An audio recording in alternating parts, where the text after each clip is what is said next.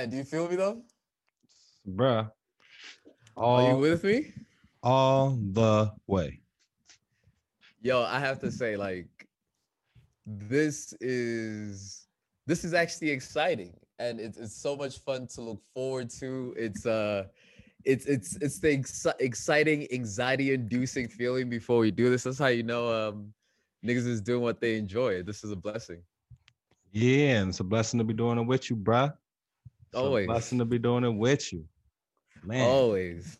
you Listen, know. before we even start talking about what it is we're doing, it's important that we lead with protocol and just welcome everybody to the All the Way Live podcast. You know, whether it's one person, 20 people, 30 people, 300 people, we appreciate every single person that's listening. We invite you into our minds. This is nothing more than a conversation between two best friends, between two brothers, and we just come to give you that which we care about, and hopefully it resonates with people to have a wider conversation. So welcome in. Love. Indeed. How's that for my intro? How are my intros getting, bro? They Tell me. good. They good. You think so? You like these intros? You're getting comfortable. You're finding a pocket for sure. Finding a pocket for sure. I'm in awe, you know. I'm trying to figure out when to double dutch in, but also I'm like, look at him go. Look at him go. Look at that welcome. Well, allow me to pass the rock on. You know, my name is Zolake Gila. Thank you for joining us. What it be like, Smiles Xavier? Hey man, this is the All the Way Live podcast, bro. Another Right, Sunday. Another Sunday. We made it. Didn't know who was gonna make it. It didn't look like it for a while, but like, you know, I think this was definitely a week of ideas and energies that have been manifested starting to realize themselves. And I always find it very important to be able to acknowledge those moments in whichever way that they come about. Man, this man is manifesting and realizing. So let's acknowledge the dap up. What up? Oh, smooth transition. How you doing, brother? Hey, bro. Hey, you threw it to me. I'm shooting. Let's go. Back on D. For sure. Oh. Well, hey, bro. Well, to be dapping in, you know, I must say again, I'm excited to come here onto the show. I see that there's 30 people listening. To me, that's a coveted audience as it is. That shows growth, and I'm appreciative of that. And more importantly, brother, I'm just here to come back and talk with my brother, man. Shoot the shits. This is exciting. That's good, man. How's your week been? What's been keeping you busy? What's been on your mind? What you been on? Man. For the most part, you know, it's always a weekly effort of how to keep growing the impact that people can have in communities. That always takes up the most amount of time, which is what are more strategic ways to be able to get food to people that need to get food, ways to be able to increase the type of services, financial services that we provide people to give them financial literacy. Whatever it is, it's an effort of doing that. And that battle is big. You know all about that battle. Hey, bro, I'm fighting it with you. I'm smiling because I'm remembering as you talk about it, I'm remembering a conversation we had where I was pointing out like, hey, bro, I was checking out the website for the foundation and I was seeing all the additions that were being made to it. And I was happily surprised to find out that was a collaboration, an in-house collaboration, if nothing else. Well, it was a live house production. But while we there, my brother, come on, dap in. Tell us what you feeling like. What type of energy you bringing into this conversation today? Boom. So, my bro, tell me what type of energy you coming into this with, because this is clearly not a punch in. But what type of energy are you coming into this with, my man? Dap on in. Talk to the people. Thank you, bro. What up, people? Today I bring you nothing but love, man. Just like straight up peaceful vibes, bro. Like, before the not punch in, I was saying it feels strange to be like finding my footing in chaos, right? Like, and by chaos, I mean both the political climate with like us being in the midst of the presidential and presidential debates, Mhm. um, and just so many other things that are going on. I mean, Trump getting COVID is not at all. It's like inseparable from that, but it's also another separate Mhm. issue that reminds, like, are you getting like a weird crisp like feedback from when I'm talking? Nah, I can hear you perfectly. It's going Oh, we're gonna okay keep this side. rocking.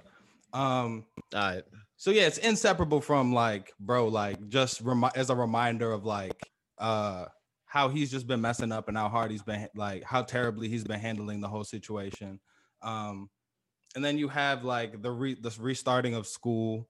So parents are dealing with like remote learning and how to like manage that and still provide like an education to their kids while figuring out how to go back to work. Those of us who are blessed enough to have jobs, right? Mm, mm. So it's just that's what I mean by chaos. And it feels strange to be like finding my footing in chaos in the sense that like not everything terrible with me, dog. You know what I mean? And like, you know, Yeah. not to make light of like what people are going through right now, but like Mm. some like I've had dope opportunities to like both support my community and like also to just to like, you know, just enjoy life in spite of everything that's going on. And building Live House has been a huge part of that. You know what I mean? But just how much of my time I spend doing the things that I love and care about, spinning records, helping people, and watching all of that bear fruit in real Yeah. time is like strange. And it feels crazy to be excited about, you know, if nothing else, how this year is wrapping up in a personal sense while we are in if not the most chaotic, right? Mm. Like It era of surely is. time It that we've feels ever that way. experienced, you know? It feels that way. It definitely feels like the most chaotic of times. I was having dinner today and just listening to a group of people speak about how long this year has been and that there's still so much to go, especially with the window of space that is invited by the election. Um and we've spoken about this before, but like I think it's always important to check in every week. Just what is your sentiment of the political sphere right now, especially given how crazy it is. President gets COVID, flies landing on vice president's heads. It's a whirlwind of information to take in. Yeah, I think well, I think the fly thing, right, just perfectly encapsulates this moment. It is the most extreme occurrences in terms of like pivotal, desperate times in terms of a national pandemic, even in terms of climate change, in terms of poverty, in terms of like violence in America and the world over. And like our focus continues to drift to these like wild sidebars. You know what I mean? And I think, Nonsensical things. yeah, you know, like to the point where like we would rather all focus our attention on a fly that landed on some dude's head than anything either of the candidates said throughout the whole At all. John. You At know what I all. mean? And so like, not that I'm super enamored with our, you know, the candidates that we have on either side, but I mean, first of all, fuck Trump. Like, let's not get it twisted. FTP. But like there's something to be said for like at least pretending that we are Mm. still caring about the issues or like discussing them. Not that they I think the vice presidential debate they did a better job of actually discussing issues, but like it's just so far from us even having a serious discussion that it's terrifying. That's how I would say, that's how I Yeah, feel. yeah.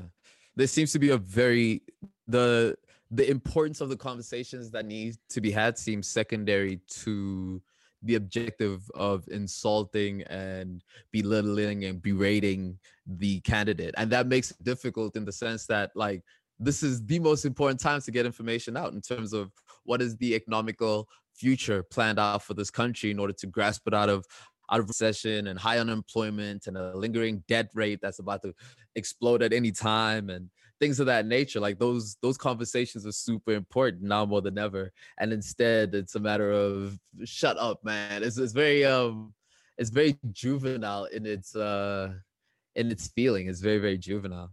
Yeah, it feels juvenile to me from this end, and it feels embarrassing, right? To know that to people on the outside, people in South Africa, to people in London, to people in Australia, to people in Nigeria, that we look like clowns. You know what I mean? Like our president, like they're up there calling each other clowns, and everyone agrees. Yeah. So that's how I feel When about that. when things are that tough, bro, it's important to have a way to kick back. It's important to have a way to Yes. unwind and de-stress. You know, this is that for me. This podcast is that for me. Like Yeah. just being able to come through. Does this podcast constitutes as a vice? Ooh. Well, I think that depends on how you would define a vice, my friend. I think that would depend on how you would define a vice. How would I you? think we just stumbled upon a conversation right here. Stumbled upon a conversation right here. Hey, bro, that pre-production be working, dog. That pre-production be working. Yo, That these transitions is clean. That pre. These transitions is clean. What out of consider advice? I think in my most simple of minds, I would define a vice as being something that is that could be a time of physical detriment to you, something that has a higher cost than. You see, I'm trying to be very careful with this. Something that has a high cost for you to enjoy in increments. But it's a high cost. It's a high cost. There's a cost to it. I think a vice has a cost to it. Like walk with me, right? For instance, cigarettes. The cost that has is the cost on your health. Granted, the packages are also like what, $11, $12, whatever. That's a cost to your health. If we're talking substances, right? Before weed was legal, the cost of that is the cost of your freedom or your jail time, or you're doing something that's against the law. That is a cost on your freedom to a certain extent, and that's what I think of vices. So what would you say? I'd agree with you. Like I think you put it perfectly, to the point where, so my next question is, if a vice, well, I think that's a great place to start, right? So if a vice is something that we do that has a cost, why do we do it? Bro, it has to be neurological, right? It has to be all neurological. So this whole week I've been reading a book called The Science of Sin. And it pretty much just goes into the brain as to why we do the things that we need to do. Like Stumbled upon. Look at that. That pre-pro. Stumbled upon. That's ill. I actually did not know that. You've been reading hella shit lately. Yeah, for sure. Yeah, I have been. It's dope, bro. It's dope. And having this podcast to have things to read for, it's also pretty lit too. Congratulations. But that being, did you just congratulate me for reading, sir? Good job, man. Congratulations. Likewise, my brother. Thanks. No, but the whole concept of it, right, is that there's a neurological impulse that leads people to do the things that they do in an order to, at the end of the day, either get a spike of dopamine or to suppress some other instinctual neurological reactions to things, right? So what I mean by that, and if we're being transparent, the portion of the book that was most relevant to me was the impact of porn on your daily sex life and like the mental impacts of watching pornographic porn. And you see that there's a clear trajectory. I was about to say, do you care to elaborate? But you kept going. Go. Run, keep going. And obviously, I'm speaking in a general term when I say I. I'm not saying I as me. No, someone who is not me. Someone who is not me, clearly. It's just called good radio, is what it's called. So essentially, there's a dopamine rush that you go to, right? So the reason why the pathway and trajectory of people who are into pornography is that they tend to now accumulate certain types of videos and what they would describe as a cocktail in order to finally reach that point of ecstasy, is because the novelty of the dopamine rush from the first instance has diminished significantly. So that's why a lot of people tend to turn to vices and porn that is very out there is because their levels of dopamine in order to get shocked have expounded into now the extremes of it. Fascinating stuff. Porn cocktails is hilarious. Like That is the name of this podcast, bro. porn cocktail is so funny. As I was speaking, I was looking at you laughing. I'm building like, a playlist of like, oh, this is gonna get me later in like 7 minutes is hilarious, dude. Well, nah, let's like not, this is really gonna kill him. Me, I'm a nut. Yo, that's so funny. But bro, you can see that in so many things outside of just porn. Like that habit of having to have an extra bit more in order to get any point of ecstasy is relevant, man. So, yeah. I'll also right back at you what you said. Yeah, no, can thank you you. Hear me? Yeah, I can hear you. Your video's cutting it in and out a little bit. I don't know if we should wait for it to come back. I'm interested to catch what your thoughts are on the value of vices and whatnot. The value of vices is a great, safer alternative name. We have one in the tuck. You will know how we're feeling next Friday by which name we choose to put on the Nah, dude, it's gonna be like a Pretty Ricky title in quotations. In porn cocktails. Pretty Ricky is such an appropriate reference to vices, right? The vice conversation. Right. Yo, so actually someone in pre-pro and like just even tossing around the idea of like just speaking about vices. I had one in particular that's kind of like not weighing on me, but like one that I've been like consciously trying to address, right? Which to me is actually one that like a lot of the times you wouldn't think of as a vice, isn't always necessarily, but to me it's been noise, right? Interesting.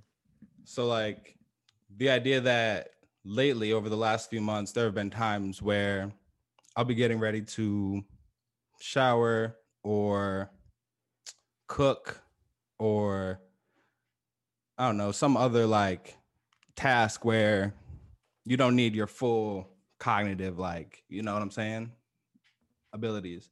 And I'll find myself reaching toward like music or film or like content, but not because like, oh, I really want to watch this, but like literally having like the half conscious, subconscious thought of like, I don't want to be alone with my thoughts right now.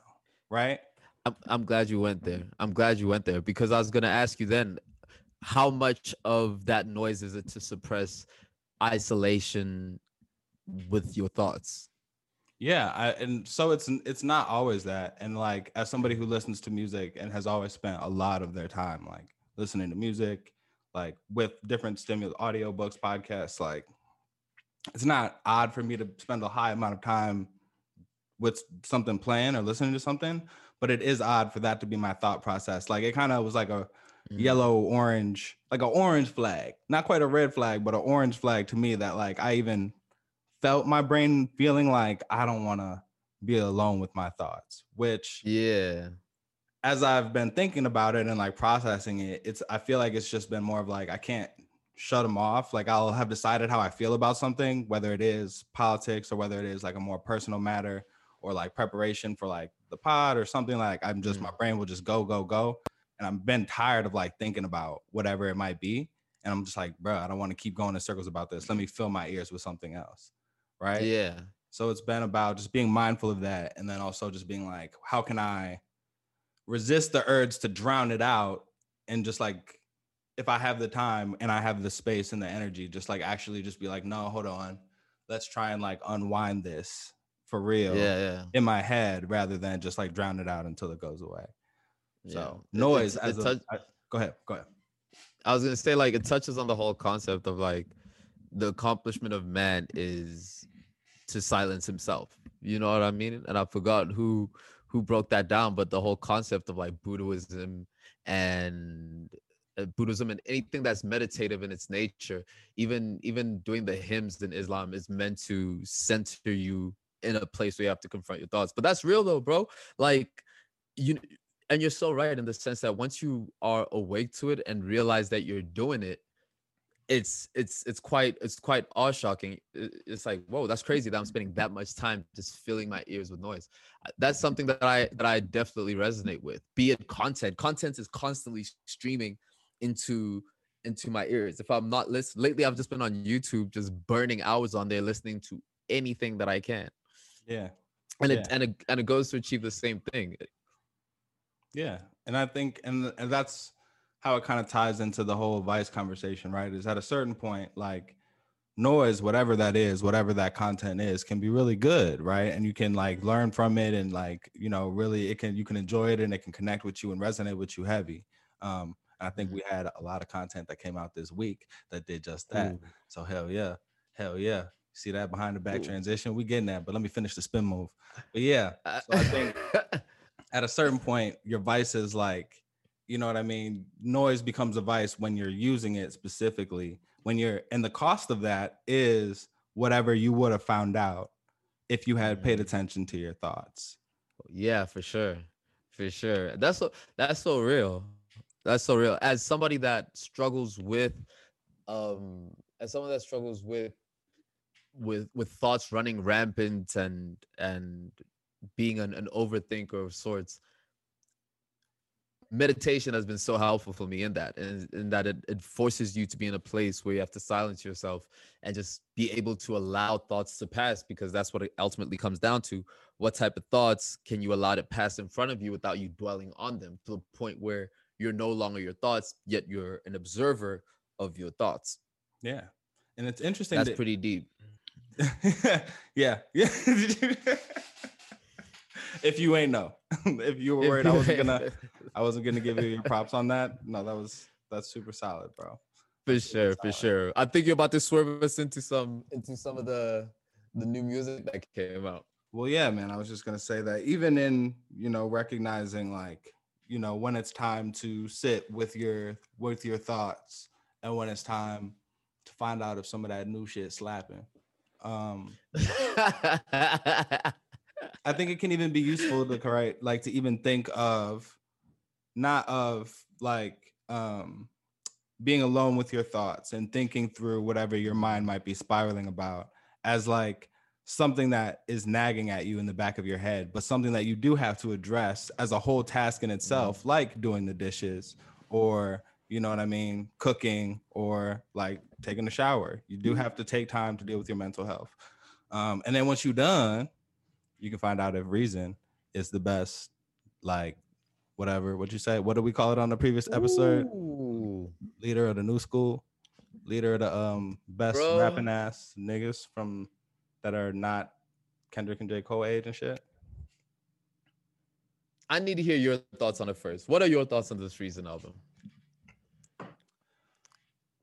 I think we have a lot of young, talented artists. And luckily there's a song on the album with that has 3 of them on it. But I think you have Reason, you have Isaiah Rashad, you have JID, you have Kenny Mason, and Boogie. IDK, you'd have to put into that race. Denzel, keep Curry, throwing him in that nigga. Play race, nigga. I don't know about IDK. I definitely put Denzel in there. He's not. The thing about it though is that IDK is not that much behind JID. Is the thing in terms of accomplishments, in terms of bodies of work. Like they're not that far off from each other. JID has had a lot of things slip at the same time. All right, that whole DiCaprio 2 album, people want to act like that album doesn't exist. That's a real thing. Well, you see where I'm going with it, because so even we can put IDK in that conversation, and maybe that's my blind spot in hip hop. You gotta have one, you know that you got a blind spot. So, but I would say that all of those artists that we just mentioned, right, put out a very solid first effort, or at least a singular project that stands out as putting them in contention for a rap, like on the list of rappers, a short list of rappers that is doing more lyrically and doing more artfully with their music, right? And this is a lyrical conversation that we're having right now. Yeah, for sure. For sure. Mm.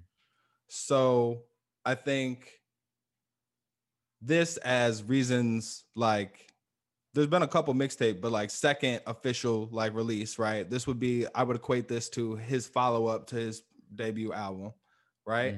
Just in the same way that's that, a fair assumption to say. right? In the same way that, as you mentioned, DiCaprio 2 was the follow-up to The Never Story, right? And we got The Sun's Tirade as the follow-up to Sylvia Demo from Isaiah Rashad. That's correct. And then we've got Boogie's latest album, which Everything's for Sale. Everything is for Sale, which is a follow-up to Thirst 48 1 and 2. That 48 series, yeah. So I would say that this, being Reasons follow-up, is probably one of the stronger follow-ups. I think Everything for Sale is up there too. But when I listened through this album the first time, I thought it was back end heavy in terms of like real raps and what I wanted from Reason. And when I listened to it in the whip the second time, I was like, oh no, this whole thing slap. And then I listened to it in the crib again the third time, and I was like, well, the second half is stronger, but the first half does a lot to like balance the album and just show that he can kind of be fun, for lack of a better term, right? I don't know if he was trying to be fun. Let's put it that way. I think he succeeded where he was trying. I think he succeeded. But I think like the album is good. What I realize is that Reason gives me a bit of ear fatigue. That's fair. In the same ways that are reminiscent of like a Danny Brown. When I first listened to Danny Brown, I was super excited by the content and the skills that this person had, but it was always hard for me to power through a whole body of work cohesively because I just get ear fatigue from it. Same thing that we used to get for dare I say Thug albums a while back, up until he started just knocking them out of the park in consistency, where it's just like I really dig everything that this person is doing in terms of their style, their approach, their content, but to listen through an entire body of work is more difficult for me on this album than it is for other albums, and especially his first one. That's really interesting because I feel like the other people you named, like Thug and Danny Brown, are a lot more eclectic with their style, right? So they're a lot more like, you know what I mean? Like they're a lot more kind of out there and do a lot more risk taking vocally than Reason does. So it's interesting that, is it his voice or is it his cadence, his flow? I'm not sure, bro. And I asked a few people this weekend what they think, and everyone was like, yeah, I like Reason, but like, you know, this chicken's missing a little more salt type situation, you know? And it was very difficult for people to put their finger on where the ear fatigue usually comes from. I tried to bump this album 4 times this week, never got through it twice. You know what I mean? And it's a good album. And the fact that I kept on giving it a try and opening it up into different environments, in the car, with the homies, at the crib, in the earphones, because there's a lot of albums that we run through once and throw that back. So the fact that it has that effect to go back to it signifies a good album. I'm just interested in the fact that I tend to see people all kind of having the same feeling towards Reason's music. Interesting. Yeah, well, yeah. I think it's very good. I think it's better than most of. I think that too. I think There You Have It, and what's the new album called? New Beginnings. Yeah. I think that 1 and 2 is better than JID's offering, better than damn near everybody except Isaiah Rashad's.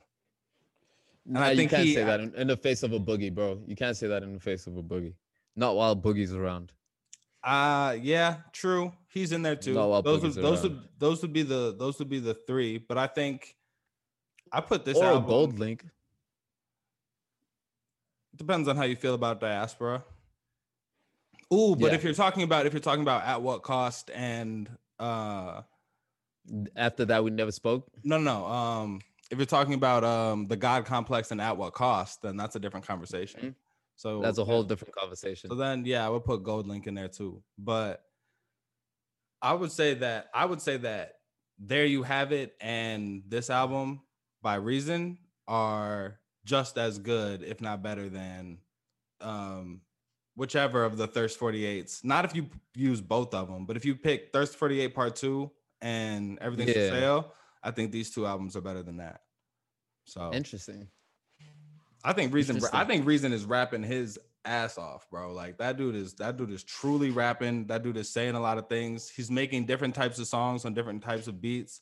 I think the joint with Rhapsody is one of the best like collaborations that shows like lyricism between a male and a female rapper that doesn't like, you know what I mean, overplay that or over sexualize that. I think that's dope.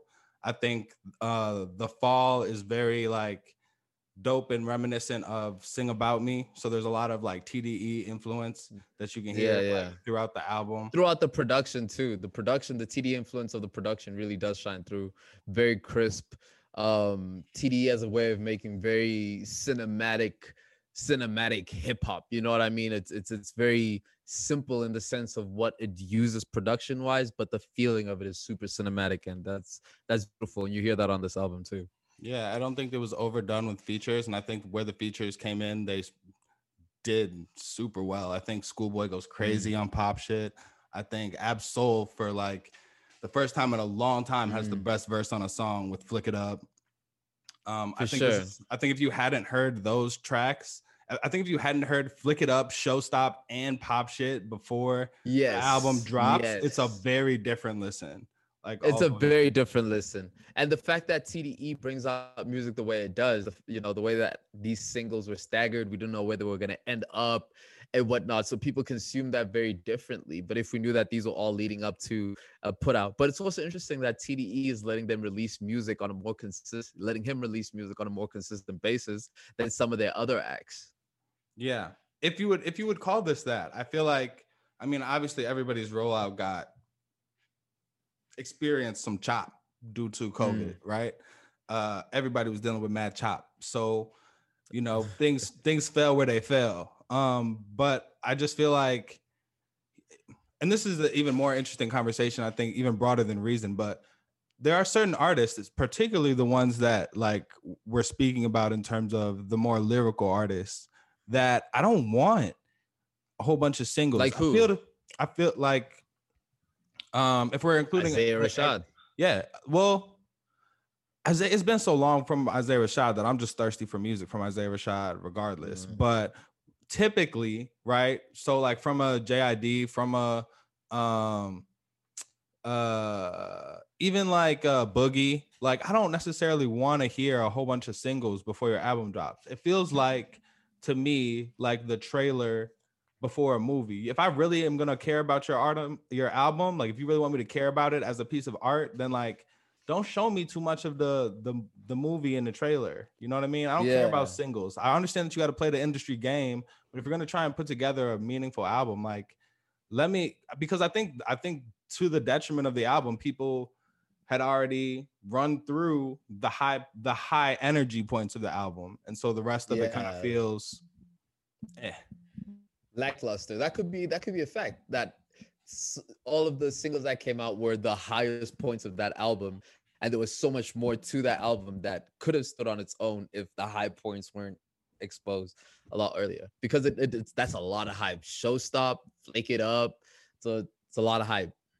But as somebody who is a fan of Reason, and somebody who I would consider myself very critical of hip hop. I'm happy for him having made this. Like, I think as a part of his discography, this will very much help as he continues to like gain, you know, stature in the hip hop game. I think that is a solid second album to stand on. What do you think is the highest points of rap stardom we can expect Reason to hit?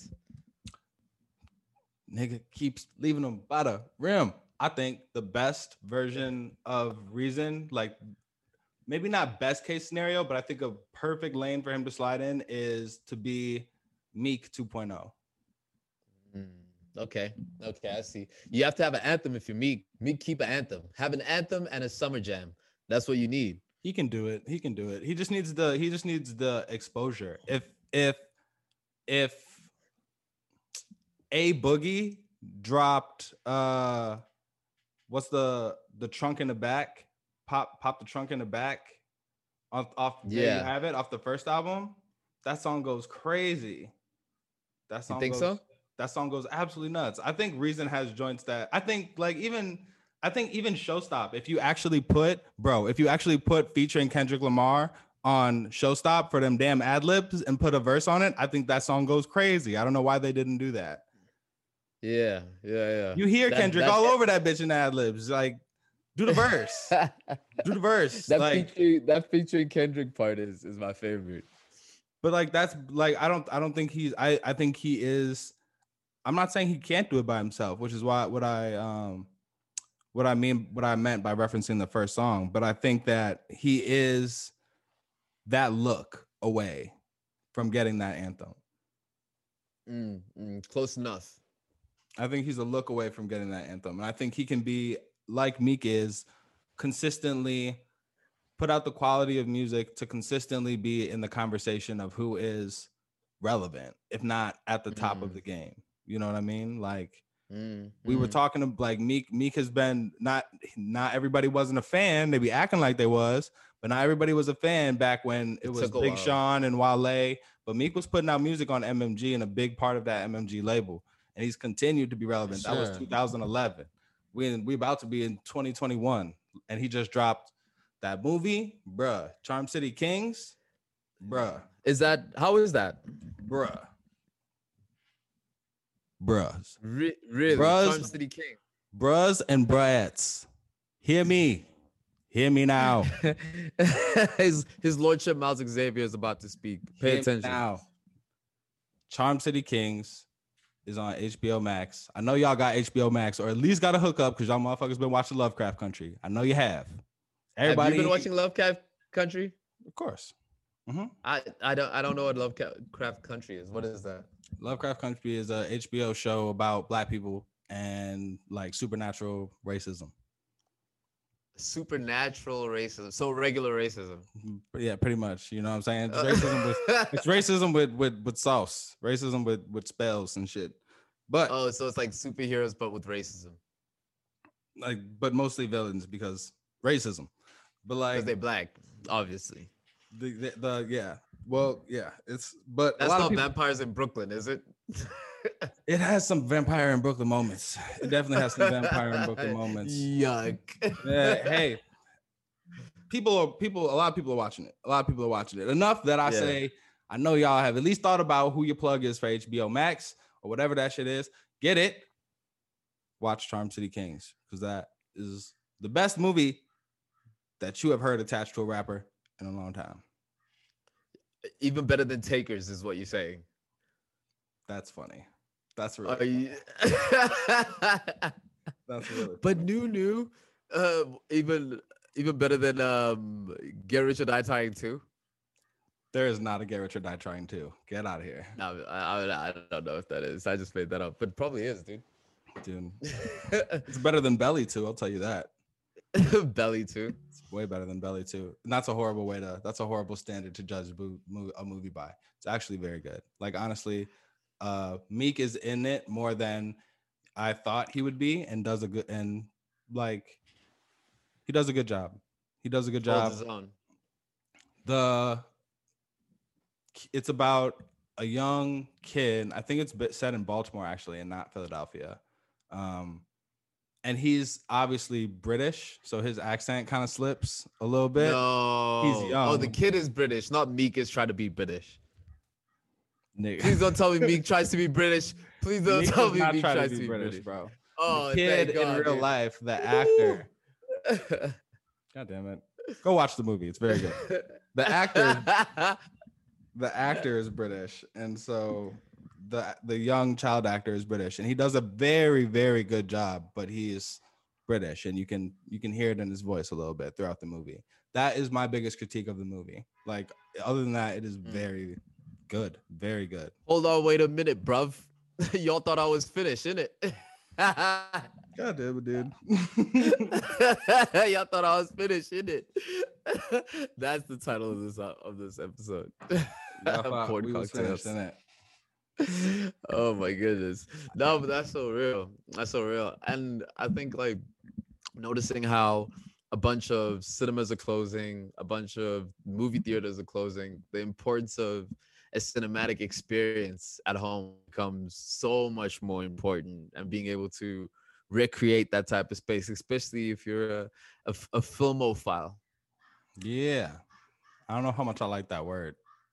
Yeah, I don't know if it's a real word either. I just said it. I thought because an audiophile is somebody that it's really a cinephile. I'm audio. pretty sure it's a cinephile. Yeah. Which yeah, is for yeah. cinema. What did I say? You said a filmophile. Ha, dude, that is so wrong. Which sounds like you love a nigga named Fillmore. That's wild. I am who I am, bro.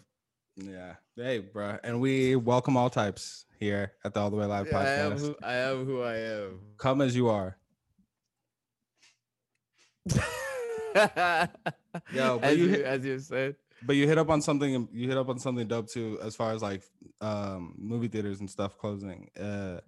And I can't even reiterate enough. Go watch that. Go watch Charm City Kings, man. That stuff is dope.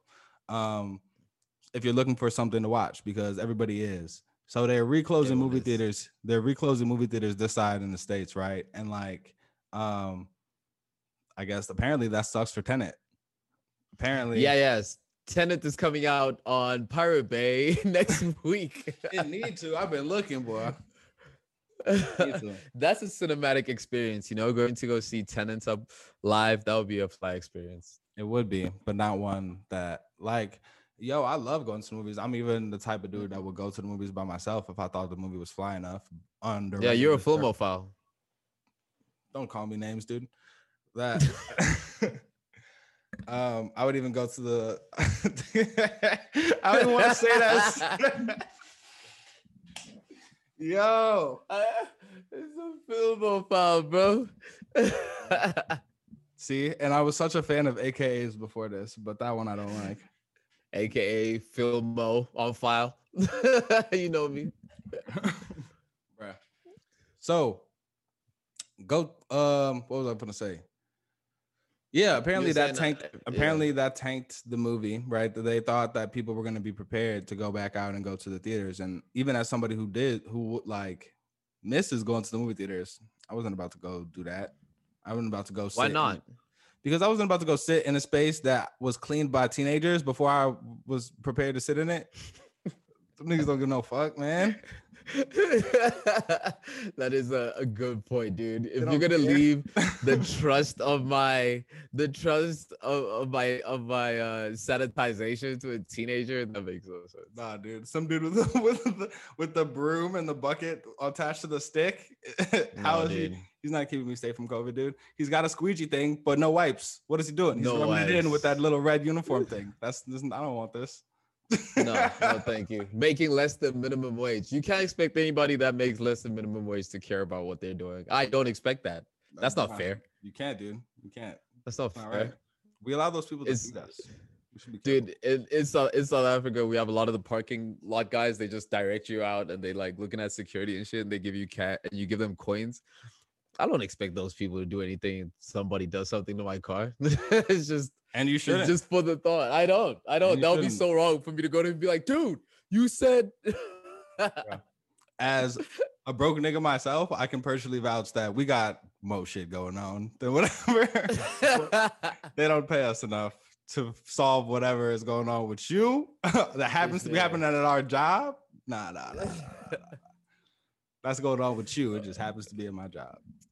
That's hilarious. It's not my problem. I can see how you would think, but that's not my problem. You know what I think would be a very important skill to pass down to young Black youth is business and corporate etiquette. It's just bringing etiquette to, and by etiquette, I know it has somewhat of a demeaning feel to it when you say it, but by etiquette what I mean is that so many of our brightest get put into a culture that has been devised and has existed longer than anybody in their, at times anybody in their family lineage has even had the chance to be able to be a part of. So it's almost a new entire world when you're entering into this corporate space, and the type of confidence that you have entering into that world almost predicates how far in that world you'll get to. And a lot of these kids are brilliant, but they have not been given enough of the confidence that they need to approach it in a way that helps them highlight their brilliance, and so they get swept under the rug or they get outcasted or whatever the case is. I think there'll be some interesting stuff to bring to the youth. I think I think you're absolutely well, I think you're absolutely right in terms of like providing a space for young people to be exposed to the corporate world as it is and helping them learn to navigate it. I think where it's really important to be careful on choosing who does that and who's responsible for like leading that type of workshop is because you don't want to turn it into anything that even like smacks of like respectability politics, right? Like, so if you just act this way, which happens to be in accordance with this institutionalized professional structure, which mirrors this institutionalized structure of um, like just white supremacy, right? Like there's something to be said for under like making sure that whoever is leading that workshop to talk about what professional decorum is does so in a way that doesn't belittle or, like you said, like demean, right, um the culture and the value in even the nuance of things like speaking in a way that doesn't necessarily conform to the way that people are expected to talk in a corporate environment, or dressing or wearing your hair Mhm. in a certain way that people in a corporate environment I see what you mean. might not necessarily. So there's it's important because a lot of our black children are raised in structures that aren't made for them, to teach them how to navigate those structures. But it's important that as we teach them how to navigate those structures, we also teach them that their culture, the structures that are Mm. rooted in their heritage and their history, are not wrong. Yeah, individualism. And I think the way you do that is by making a strong emphasis on how to have confidence in your work, in your craft, in your skill, in your service, whatever it is how do you build that confidence in a manner that is not, in a manner that allows your value to be highlighted, right? And that doesn't necessarily have to come off the back of your individuality being diminished. It's just a matter of how do you, as an artist, how do you gain confidence in your business acumen in regards to the contracts you end up finding yourself in, or in the spaces you choose to present your work in, or with the materials that you use to present your work in, or how often you present your work. Things of that nature is just to be able to get people it's confidence in the sense of, if you've driven a road a number of times, it then becomes automatic and you become confident doing that drive to the point where you can, you know, start doing other things while doing that drive. You know what I mean? So it's in the same sense that I think a lot of our youth, not necessarily youth, but you know, your yuppies or whatever the case is, people who are coming into corporate are at a lag because they now have to run to catch up in doing those roads when other people have had the chance to do so through young internships, through working at dad's company, dad's store, uncle, whoever is. Those types of things I think are privileges that we Yeah, should afford. Mm. yeah, absolutely, absolutely. So I think creating. So what does that look like in your head? Does it look like more internships at existing companies? Does it look like almost a mock professional, like an actual professional environment that also recreates a mock professional environment for people to like interact in, and you know what I mean, like for you to do Yeah, have yeah. like You have But that's the professional conversation. interview, like fake interviewers and professional. Like, is that how does it look in your head? Is what I'm asking.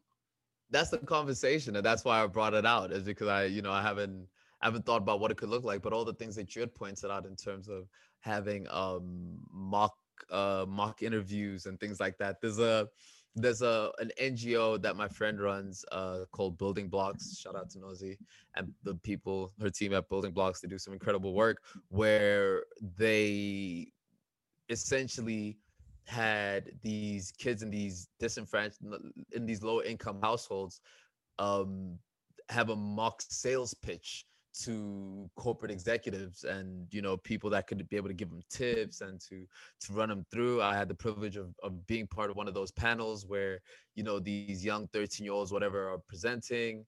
They're selling you whatever whatever their assignments is to sell, and you critique them, and it's things like that I think are very important in giving people confidence, especially young girls, young Black girls. Hmm. Yeah, that is really Mm. cool. That is really cool. Yeah, And yeah, and yeah, shout out to her for that organization. Maybe we can put a link to that organization and some info about them in the that could work. description. Um, but yeah, I think that is really important, man. A lot of the I'm trying to shift my focus right now to write about, but also like implement in some small grassroots ways, like civic engagement for youth, like just trying to figure out like what are ways that, I mean, just given the current political circumstances, what are ways that we can use how much political will and like will for change there is in this moment. Like it's tangible. You can taste it. It's in the air, bro. Like people are tired of this shit universally.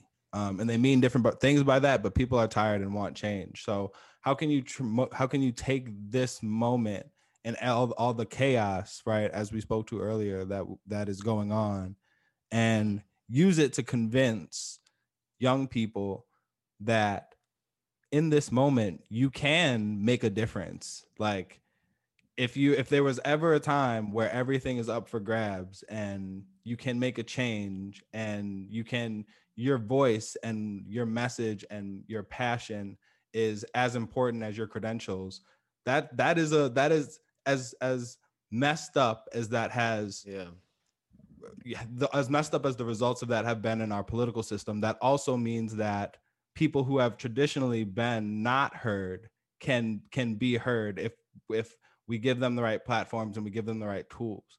And so how do you use this time and to motivate like young people to be like, yo, whatever it is you do, like do it and do it well, and you can. Because mm, I think that is the biggest burden for a lot of kids, is that they just don't believe that it's possible, especially kids that are lower income, especially kids that don't come yeah, from as many opportunities. They don't feel like even their best can get them anywhere. And so yeah.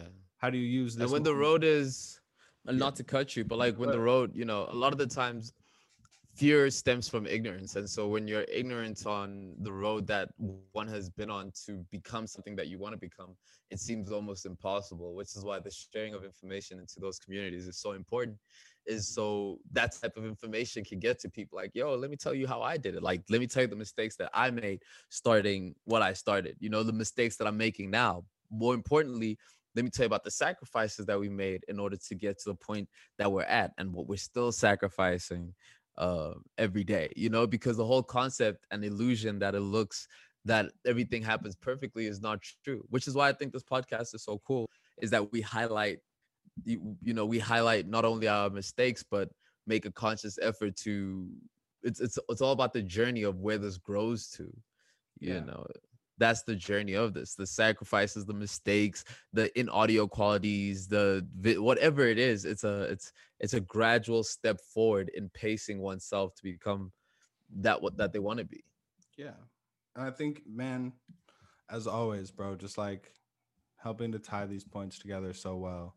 Um, because yeah, when I say civic engagement, like it doesn't have to be anything that's like strictly political, right? In the sense of like red and blue two-party system, like, you should vote, but it's also about whatever you do that with the intent to make the world that you want to see, right? And so just the fact that, you know, people close to you and yourself included are putting together foundations, building organizations to help other people to give back, right? The fact that we know people who own like brands of liquor and who are just manifesting their dreams, making music and like doing all types of dope stuff, like artists, Starting like podcasts.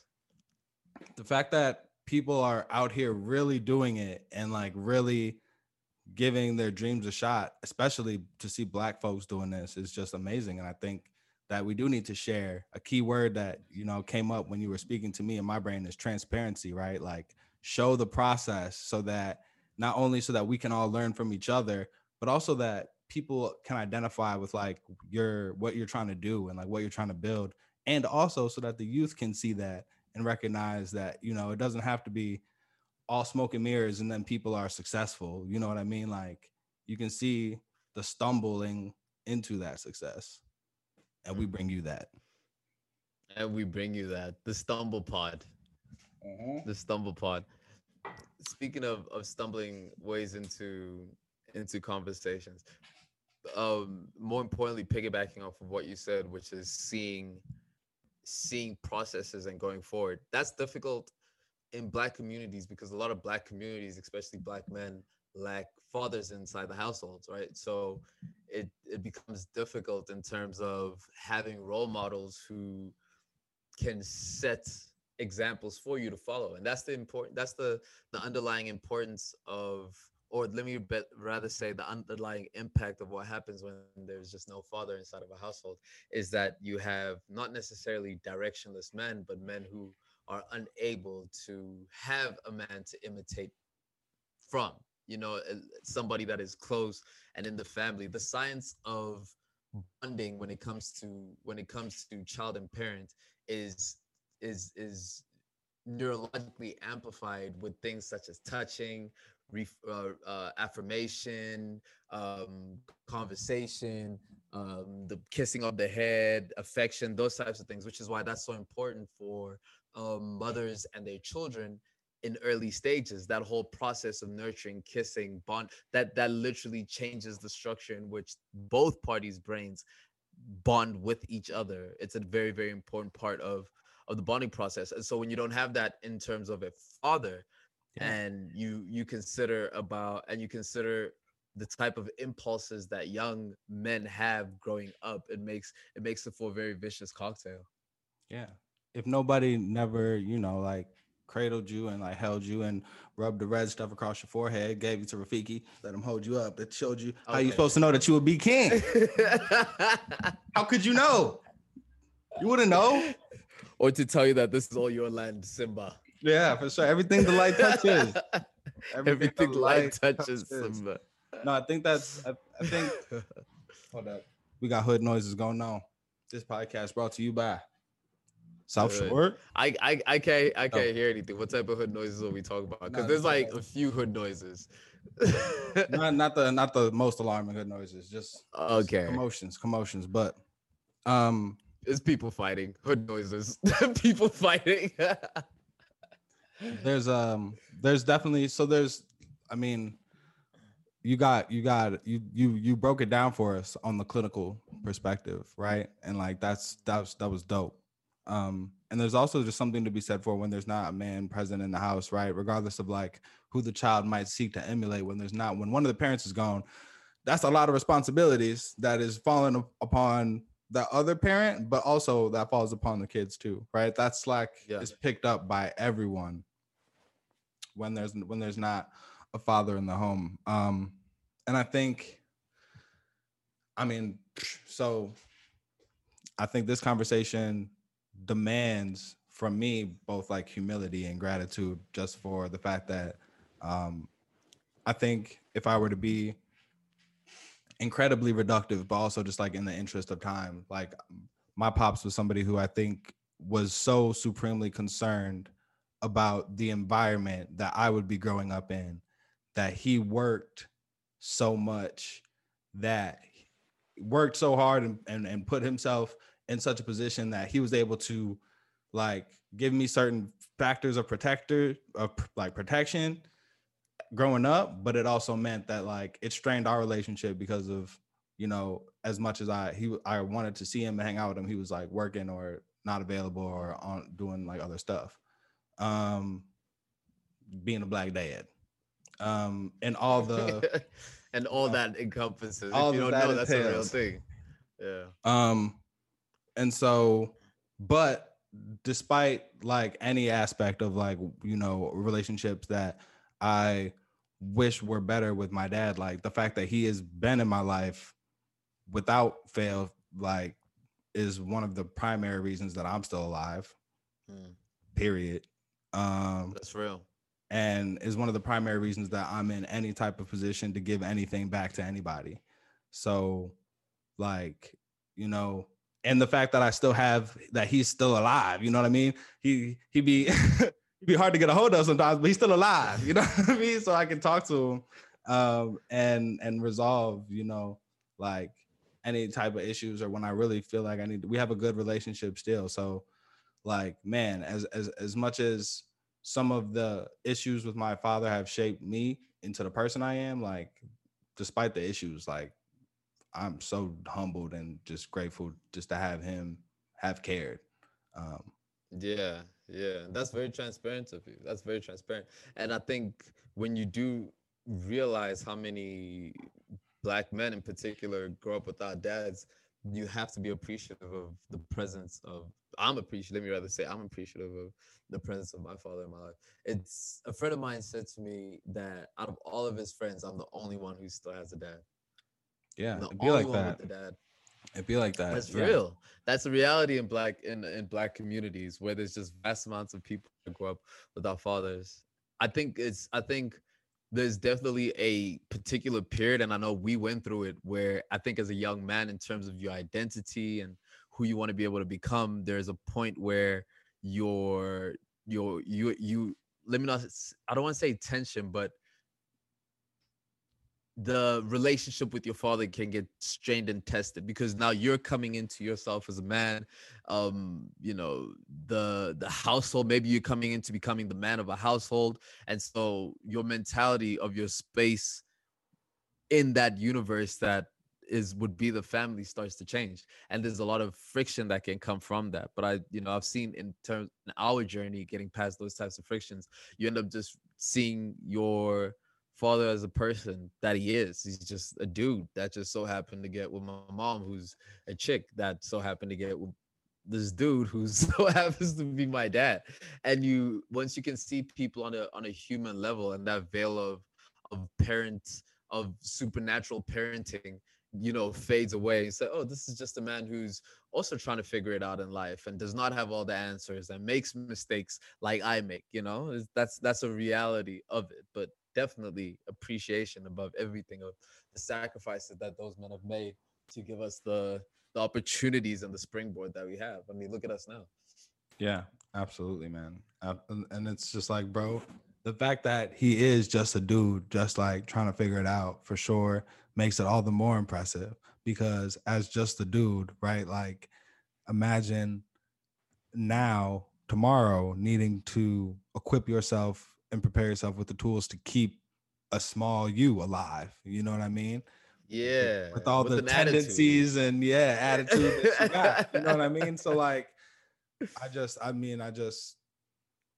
and going beyond the need, going beyond the needs, you know, that is when there's so many people that just do not have the luxuries of having a father, and to have one that goes beyond your needs, you know, when you get to that point of reconciling whatever strains might have, you have to put that at peak appreciation, just to say, like, you know, somebody went beyond what they had to do just in order for me to be comfortable. yeah, It's an big facts. impressive thing for any dude to do. Big facts. And it's even it's even more impressive when you add that human layer into it because as you spoke to, right, developing that relationship as it changes and as you become more aware of the responsibilities it takes to run and operate a household and to, you know, like the emotional support figure for mom siblings, aunts, cousins, you know what I mean? Like it's transformative just to see, like, as much as it can cause tension in terms of how the handoff of that goes, it's also like humbling. It's been humbling for me to see that, like, there was not only was there time and effort given up in the moment, but also like to even talk to my dad now and to see that weigh on him, and to see him now be like, bro, I'm tired. Hear me? Huh, tired. Heard what I said. Tired. What am I? Huh, tired. What? Tired. Everything. All in one. All in one. Bruh. And like, but to really see and to understand, like, as I get old enough to not even feel, but to understand that tiredness, and like how much he has had to sacrifice in just worry alone, right? And just like, for even like, and he's not a very sappy dude, but like just in a even like a very like transparent moment with me, right? He was just like, we were working on a building here, and he was living here on the south side, and he's originally from here. And he was telling me like, man, to be successful and to have raised a family and to have done that safely, and to, have had the opportunity to move to somewhere much quieter than the south side, and then to be back living here, he was like, bro, it feels traumatic. It feels trapping. Wild. And it just, and without any type of incident having happened, just like to be back in this environment, which speaks to what it represented for him to have to come from here. Leave. Yeah.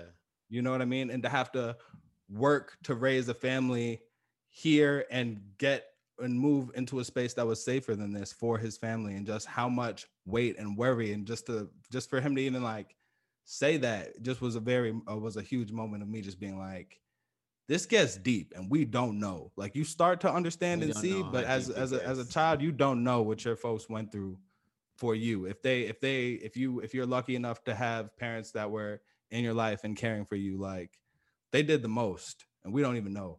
So love yours, whoever that is in your life, whoever helps you raise up, whoever that village is. Big facts.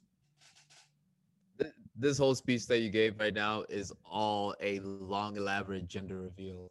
Is what this is. For what, nigga? For who? For what?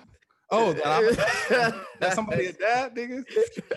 Yeah. That you're a dad. This is a long gender reveal, bro. Yeah, all right.